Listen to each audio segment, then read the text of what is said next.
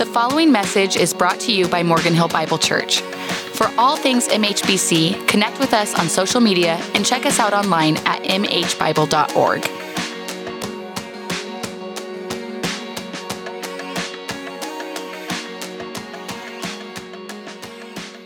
Good morning, church family. Good to see you. Happy New Year to you. I was not here last week, so it's so good to be back. I was actually out on vacation last week. So shortly after Christmas, my wife and daughter and I, we took about 2 weeks, and we were gone, spent most of the time with family, seeing some beautiful things. I always say it's a successful vacation for me if two things are true, and they both were true this time. Number one, I replied to 0 work emails. It's a good vacation. 0 work emails were replied to. Number two, I rode my bike every single day.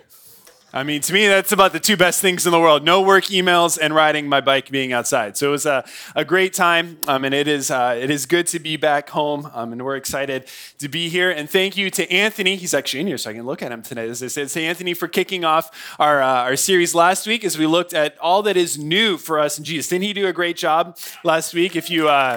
Absolutely. If you weren't here, I'd encourage you to go back and listen to it. It's all about this new creation that we are in Jesus. And I love how he talked about how all of us have a past, but in Jesus, all of us now have a future. And that isn't necessarily determined based on the past that we have. And as this new creation, we are called to reconcile to others because we ourselves have been reconciled to God. Let me pray for us before we jump into our sermon for today. God, we do thank you, as we have just sung, that you are all that we need, and all that we have is because of what Jesus has done for us. God, and as we open your word, I pray that we would see anew and worship you anew because of all that we have in Jesus. And if there are those who are here worshiping with us this morning who don't yet know you, that they would see the glory of what it looks like to have a relationship with Jesus and what they're missing out on. So God, would you open our eyes? Would you be present with us now as we open Scripture? We pray this in Jesus' name. Amen. Well, my parents often have told me, and they've repeated enough that I believe that this is actually true, that 2 of my first words as a little kid were more meat. More meat. All right, which is great. And if you know my family now, this is kind of ironic given that my wife is a vegetarian, but that's fine with me because more meat for myself, right? I don't have to share any of the meat in my home. I never wonder who ate that steak. It was me who ate it. No one else is going to steal the food, right? And I've always enjoyed food. I've always enjoyed eating all sorts of meat. And I grew up in a family that my mom was a very good cook, so we ate very well as a kid. But there was about 10 or so years ago, maybe a little bit more than that, where I realized how good meat could actually be. I went to my family was in town. My parents were visiting us when we lived in Chicago. We went to one of those fancy Chicago steakhouses. You know, the kind where like just the piece of meat costs more than like what dinner would normally cost for your entire family, right? But it was a nice occasion, and we were out to eat there, and I remember looking at the menu, and I'm like, holy smokes, this is expensive. My dad looks at me and goes, hey, I'm going to order the filet, and I challenge you to do the same. I'm like, well, challenge accepted, right? Like, you don't have to tell me twice. Okay. And so because when you're paying that much for a piece of meat, you get it rare, as you should, because it's supposed to be cooked that way by the chef. And then they brought it to me. And you cut this piece of meat, and your knife just slices right through it, and you put it in your mouth. And they ask you, do you want steak sauce? And I'm like, steak sauce would ruin this piece of meat. Are you kidding me? Because it was so much better than anything else. I thought I'd eaten steak before, but I'm like, this is what steak should taste like. This is what it should taste like. It was so far superior to anything else that I had ever had before. And today, as we are in the second week of this series of new and looking at what Jesus offers us, we're going to look at the new covenant that we can have with God, with Jesus. And our big idea for today is this, is that what we have in Jesus is far superior to what came before. We may have had a little bit of a taste or may have had something before, but when Jesus shows up, it is so far superior to anything else that will pale in comparison to the greatness of Jesus and the life that is offered in following after him. So our focus today is going to be on the new covenant. A covenant is a binding relationship, a binding promise relationship between two people. And covenants are one of the main themes that actually run throughout all the Bible. In fact, some scholars argue that covenant is the primary motif of all of Scripture. God is a covenant-making and a covenant-keeping God. And some of the main storylines in Scripture are within those in which God has made covenants. If you think of some of the main covenants of Scripture, God made a covenant with Noah after the flood that he would never again flood the earth. God made a covenant with Abraham that he would make his name great, that he would bless him, that he would give him land and seed and offspring. God made a promise, a covenant with the people of Israel on Mount Sinai. God gave them the 10 commandments, the restrictions and the rules of how to follow him. God made a covenant with King David that from his family would come one who would reign forever. And finally, we have in the New Testament a new covenant that Jesus gives. And Jesus offers this new covenant, this new relationship with God to each and to every one of us. And so our text for today, if you have your Bibles, I'd encourage you to open them. We're going to be primarily in Hebrews chapter 8. Hebrews chapter 8. We're going to be in a few other chapters right around there, because really Hebrews chapter 7 through 10, this idea of the new covenant is kind of the big idea. And I figured preaching 4 chapters is probably too much. I don't want to come back from vacation and preach for 4 hours. So, we'll just focus in on chapter 8. And in the book of Hebrews, actually, the idea of the new covenant, this word covenant, occurs more in the book of Hebrews than in the rest of the New Testament combined. And just in these few chapters, we see it occurring over and over again. And so Hebrews chapter 8, we'll jump in starting at verse 6. It says this: "But as it is, Christ has obtained a ministry that is as much more excellent than the old, as the covenant he mediates is better, since it is enacted on better promises. For if that first covenant had been faultless, there would have been no occasion to look for a second." So we need to realize as we jump in here that this new covenant that we can have, this new relationship that we can have with God is only possible and is only brought to us through Jesus. It says here that Jesus is the mediator. He mediates this new covenant that is able to be possible, meaning that he is the one who establishes it. He is the go-between that brings upon the new covenant. But not only does Jesus mediate the new covenant, it said in a few verses right before this that he is the guarantor of the new covenant. In chapter 7, verse 22, it says this makes Jesus the guarantor of a better covenant. This idea is a legal term of someone guaranteeing something. And the idea is that someone who's the guarantor assumes responsibility for something if the other person could not pay for it. It's basically in our line of thinking, like if you co-sign a loan for someone else, what happens if they can't pay it? Now you are legally obligated to pay for it. So get this, Jesus in the new covenant both is the one who mediates, who brings us the new covenant, and he guarantees on his name that the results will come to pass from it. He brings it and he guarantees its effect himself. And it says here that this new covenant there in verse 6 is enacted on better promises. On better promises than we have versus the old covenant, primarily here thinking about the covenant made with Israel.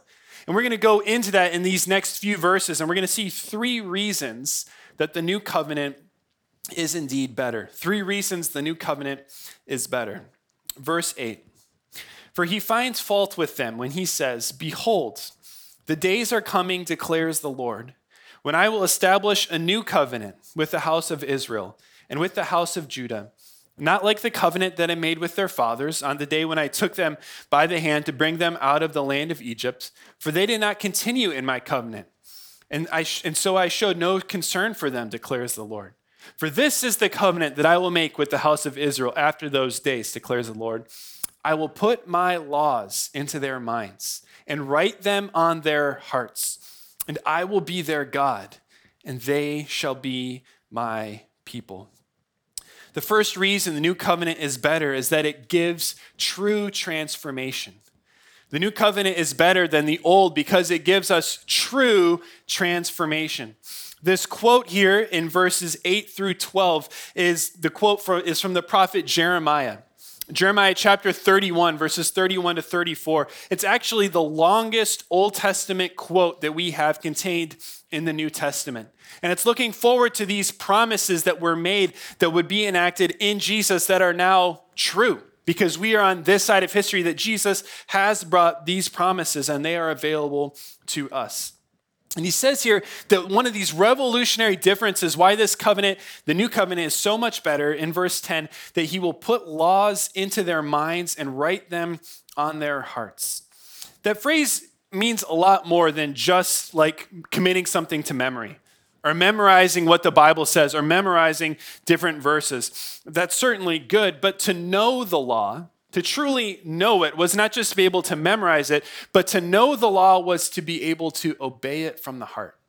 Knowing something meant that you could follow it, that you could obey it from your heart. And this was always the purpose of covenants, is that the response of people in a covenant to God would follow in obedience. And when God made a covenant with Israel, in the book of Exodus, he called on them to obey the covenant that I will make with you. And it says in Exodus 24 that the people gladly said, we will obey it. We will obey everything that you've laid out for us. And then they went ahead and failed spectacularly over and over and over again.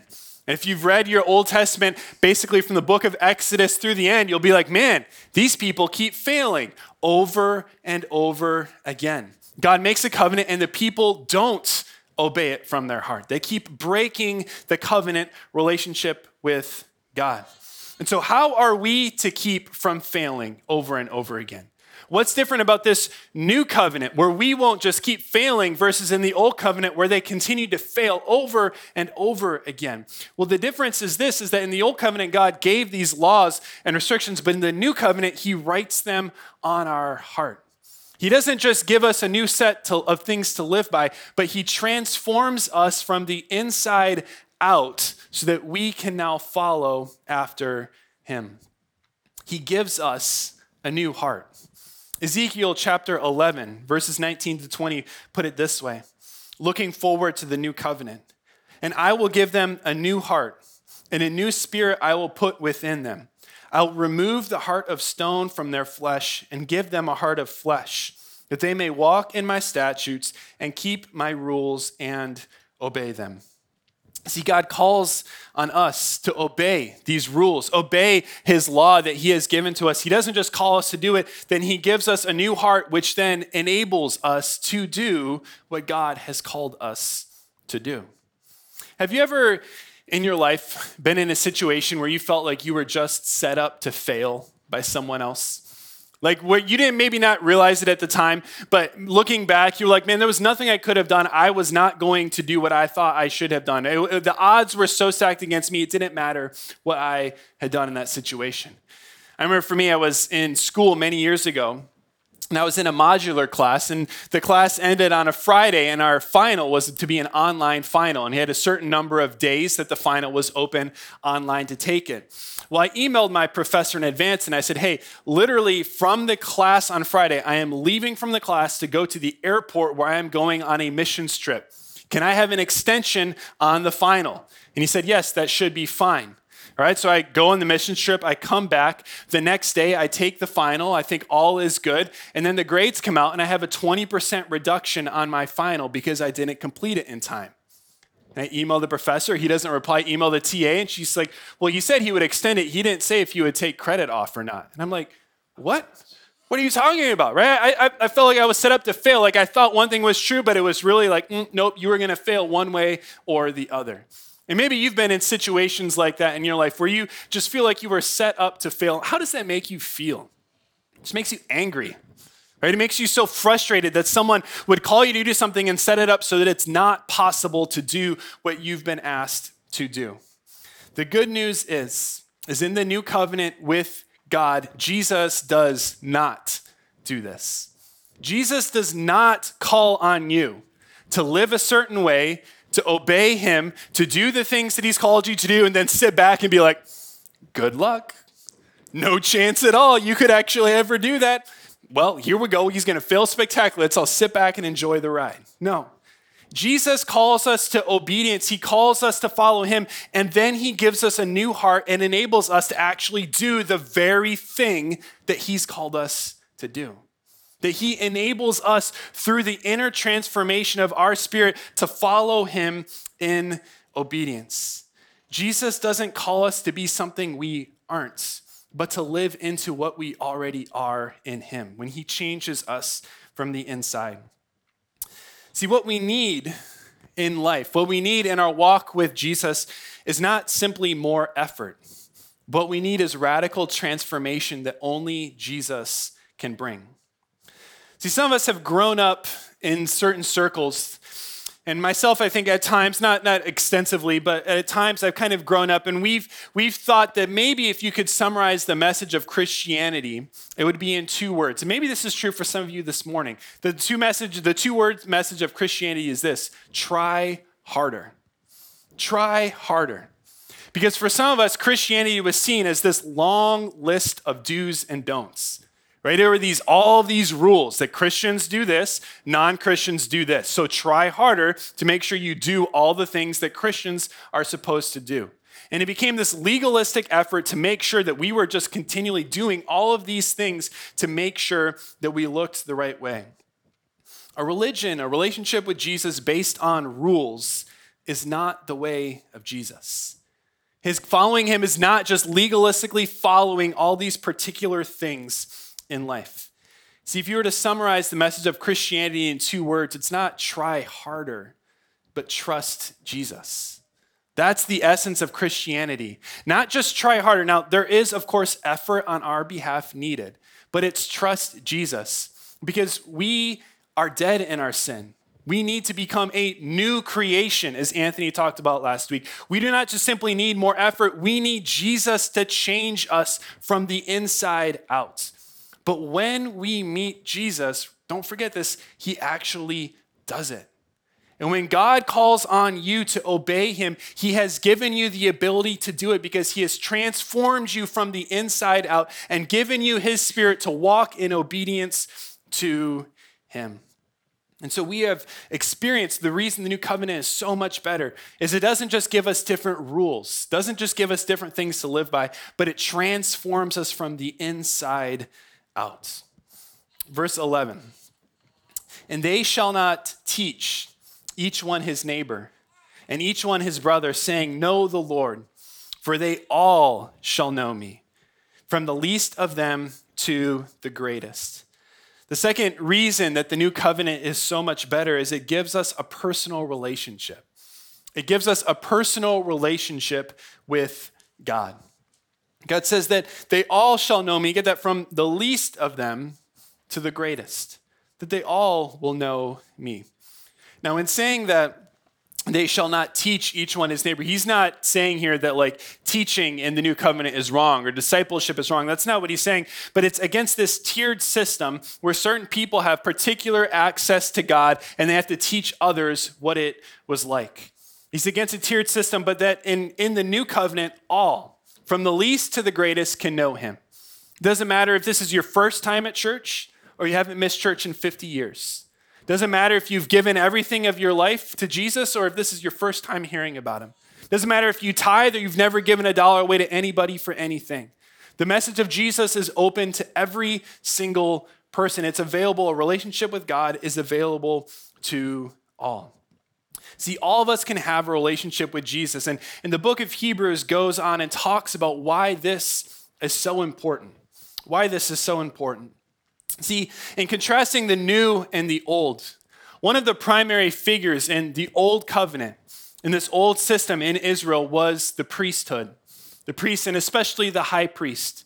See, it was the priest who went, and it was the priest's job to represent the people to God. And so if you needed something from God, you went to the priest. And it was the priest who then brought your requests to God. And the priest played this role in between, in the old covenant.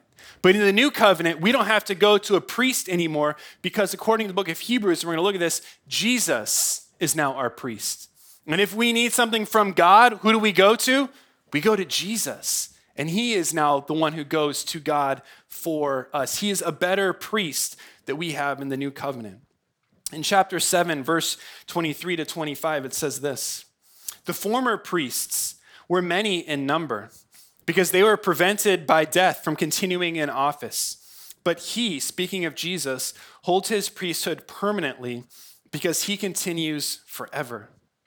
Consequently, he is able to save to the uttermost those who draw near to God through him, since he always lives to make intercession for them." See, in the old system, there were the priests and there was the high priest. And what would happen to the high priest? He would get old and he would die. And they would have a new one. And that new high priest would get old and die. And the system would go over and over and over again, where there was always a new priesthood, always new high priest. And then comes Jesus, who remains forever. He is permanent in his role. It's not as if one day you'll need something else to get to God. No, Jesus and Jesus alone is what we will always need to have a relationship with God, that he is now our high priest. Talking about why this is so important, verse 25 there, I love that. It gives us these two benefits of having this relationship with God because Jesus is our priest. It says this, that he is always able to save to the uttermost those who draw near to God through him. I love that he can save to the uttermost. It's kind of a unique expression picking up on two concepts. First, that Jesus saves us completely.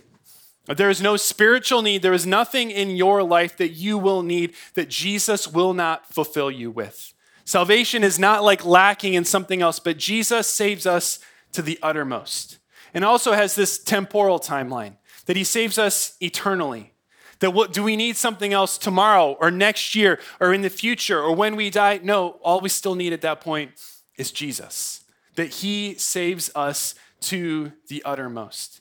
That nothing else besides Jesus is needed for a personal relationship with God. That Jesus alone is enough for salvation.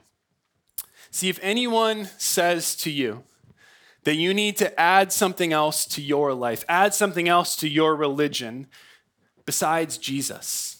Maybe you need to make sure you go to church enough, do enough good works, give enough money away. If anyone tries to say you need to add something else to Jesus, don't walk, but run away from that. Because that has nothing to do with true Christianity. Jesus alone saves us. But get this, it says then that he himself always lives to make intercession for them. That he lives to make intercession for them. Sometimes when you interact with kids, and lots of you in here are volunteers in our kids ministry, and you know this firsthand. When you interact with kids, sometimes they ask questions about the Bible, and you're like, you know what? Adults should ask that question too. But kids just have this unique worldview, right? And a question that I thought to myself that we should ask ourselves, this sounds something like a third grader would ask, is this: hey, what is Jesus doing right now? Doesn't that sound like a question a third grader would ask? And if you're in that classroom and you're an adult, you're like, good question. Anyone got any ideas, right? Like, what is Jesus doing right this very moment? That's a very good question. What is Jesus doing this very moment? He is interceding on our behalf to the Father. Right now. This very moment in history, Jesus is at the right hand of the Father interceding for us. To intercede means to approach on behalf of someone else. And so as our high priest, anything we need, when we go to Jesus, he's right there with the Father and intercedes for us.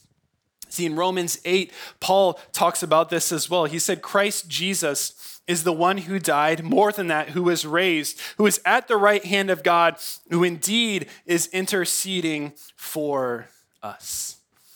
See, sometimes we maybe forget this, right? Because we don't see Jesus in the flesh. We don't see him seated next to the Father, and it can be easy to perhaps forget this.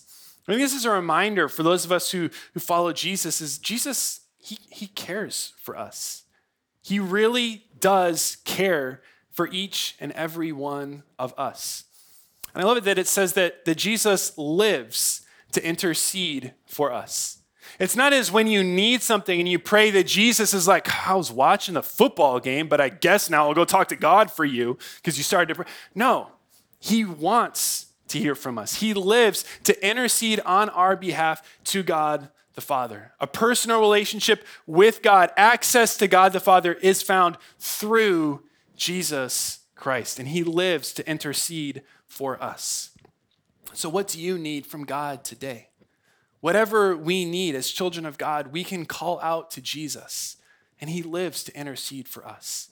That he will bring our requests, our petitions made known to God. That we have access to God because Jesus is the one who makes the way.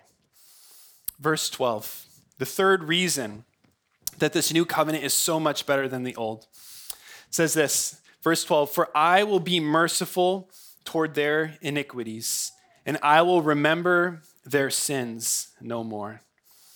The third reason that the new covenant is so much better is it provides total forgiveness. The new covenant provides total forgiveness of sin. This idea of being merciful is God's turning away of wrath from something guilty because they have been forgiven. Now, how? How can this new covenant provide this state of permanent forgiveness? How can it do that? Because if you know the old system, the old covenant, sacrifices were made all the time. Different sacrifices were continually being made. But in the new covenant, it's not a sacrifice that needs to keep being made because Jesus is now our sacrifice. That Jesus is a better sacrifice than was in the old, and he offers, because of his sacrifice, permanent forgiveness of sin.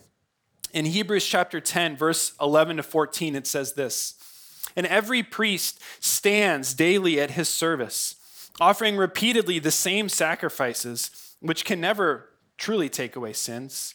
But when Christ had offered for all time a single sacrifice for sins, he sat down at the right hand of God, waiting from that time until his enemies should be made a footstool for his feet. For by a single offering, he has perfected for all time those who are being sanctified. There's a contrast here between the offerings, the sacrifices that the priests would make, and the sacrifice that Jesus makes.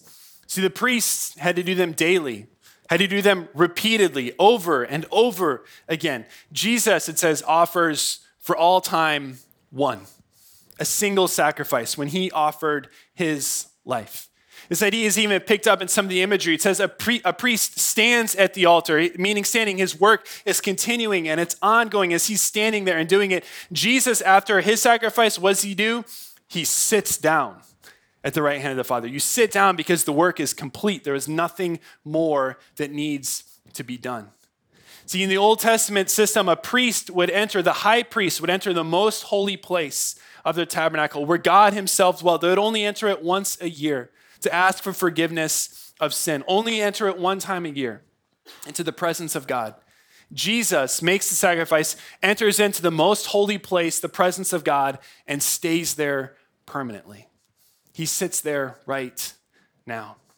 See, nothing more needs to be done besides the sacrifice of Jesus for our salvation. That he himself, when he offered his life on the cross as our substitute, took the place of our sins. Nothing more needs to be done for our salvation. The new covenant offers total forgiveness of sins because of Jesus' sacrifice, and it's a far better sacrifice than what was before. Have you ever felt the freedom in your own life of paying off a large debt? Maybe you had a car, and when you finally made that last car payment, you get back in your car and it's yours now. You have the title. It's not the bank's car anymore. It's actually your car. Or you had student loans and you finally paid off your student loans and got that weight off your shoulders. Or maybe you paid off your house and this house truly now belongs to you, not to the bank who actually owns it, and you just pay them to live there. And you own a little chunk of it, but they own most of it. It's actually yours. That freedom that comes from knowing that it is now truly mine, that debt has been paid off. The freedom, the release that comes from it. See, each of us were in debt because of our sin. We were in debt because of the sin in our lives, but we couldn't pay it ourselves. No amount of effort, no amount of work, nothing we could do could pay off that debt. But Jesus comes along and through his single sacrifice of his life pays off the debt for each and every one of our sin when we believe in him. If we're followers of Jesus, if you believe that to be true in your life, there should be such freedom, such confidence in your life, because nothing can condemn us any longer. The single sacrifice has been made. You say, well, what about the sins in the future? Because we are a new creation. We are in this new covenant, but all of us still sin. We will sin today. We will sin this week. We will sin next. What about those sins? It said there that by a single offering, he has perfected for all time those being sanctified. That Jesus' sacrifice covers not only the sins of our past, but the sins that we will still commit one day. And so we don't have to live in fear of being condemned of our sin any longer. That it's not as if we make a mistake, we need to look over our shoulder and saying, oh no, was that one too many? Does Jesus now pull it back? No. We can walk in confidence in this new covenant because in Jesus we have a complete and a total freedom because his sacrifice for sin is once and for all. And it is complete and total forgiveness of everything that we've done and everything that we will do. And if you don't believe in Jesus, this is the offer that he has for us. That in this new covenant, this debt that we couldn't pay, he pays it for us. And we can have this relationship with God simply by believing in faith that Jesus did for us what we couldn't do. When he died on the cross, when he sacrificed his life, took our place that we deserve to pay for our sin, that we too can have this relationship with Jesus. See, what we have in Jesus is far superior to what was before. I love verse 13. Let's look at it as we close. It says this, in speaking of a new covenant, he makes the first one obsolete. And what is becoming obsolete and growing old is ready to vanish away. He doesn't say that the old covenant was wrong. It's not that it was bad, but that something so much better has come, then it kind of becomes irrelevant. Why would you go back to that when you could have Jesus? See, there's certain things in our lives, and these are all just from my life that I remember that I used to be a regular part of my life that are now obsolete because something so much better has come. Remember when you used to buy a computer, and if you wanted to install any programs, you had to get any of these? If you're under 20, just ask your parents when you get home what the world that is. It's called a floppy disk. They came in different sizes depending on how old you were and how new your computer was, right? Why don't we get floppy disks anymore? Because something far superior has come, and we don't have to do it that way anymore. Or if you were to go out on a trip, I remember in high school when you go camping with your friends, you always made sure to stop at the store and get one of these before you left. Because what would you do without that disposable camera to capture all of those great memories with friends?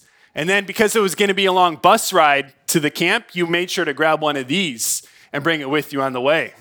The Walkman, so you could listen to music. And if you were like me, you brought a pillow on the bus, not so you could sleep, but to put your Walkman on so it wouldn't skip, right? Because the anti-skip stuff, it never worked. It always still skipped, right? Why don't we have those anymore? Because they've become obsolete. Because something so much better has come that you wouldn't go buy a disposable camera, you wouldn't buy a Walkman. Something so much better is now here. When we think that we can try and earn our salvation, when we fall into legalism, into works righteousness, it's obsolete. Why would we try when something so much better has come? Jesus is so far superior to the old that this new life, this new creation, this new covenant is found in him. See, this new covenant is so much better because it transforms us from the inside out. It enables us to actually follow after God. Through Jesus, it gives us a personal relationship with God. All of us, doesn't matter our background, any one of us can have this. And then it gives us this total forgiveness of sin. where whatever we've done has been cleansed by Christ's sacrifice for us. The new covenant is so much better than the old. In one word, why? It's Jesus. It's all about Jesus. God, we do thank you for what Jesus has done. The life, the freedom that we can experience. God, and I pray for those of us who are believers this morning that we would truly experience that freedom that is found in the forgiveness of sin. And we worship you because we're not worthy. It's nothing because of what we've done, but simply because of your love and your grace in our lives. And so we worship you today. God, if there's anyone here this morning who is not in a relationship with you, God, even in this moment, would they cry out to you? Would they recognize your sacrifice for sin that we could never do? And have forgiveness of sins, have a relationship with you even today. We thank you for this new covenant that we find ourselves in because of what Jesus has done for us. And we pray this in his name. Amen. Thanks for listening. Continue the conversation with us on social media. Never miss a message and subscribe to our podcast on iTunes.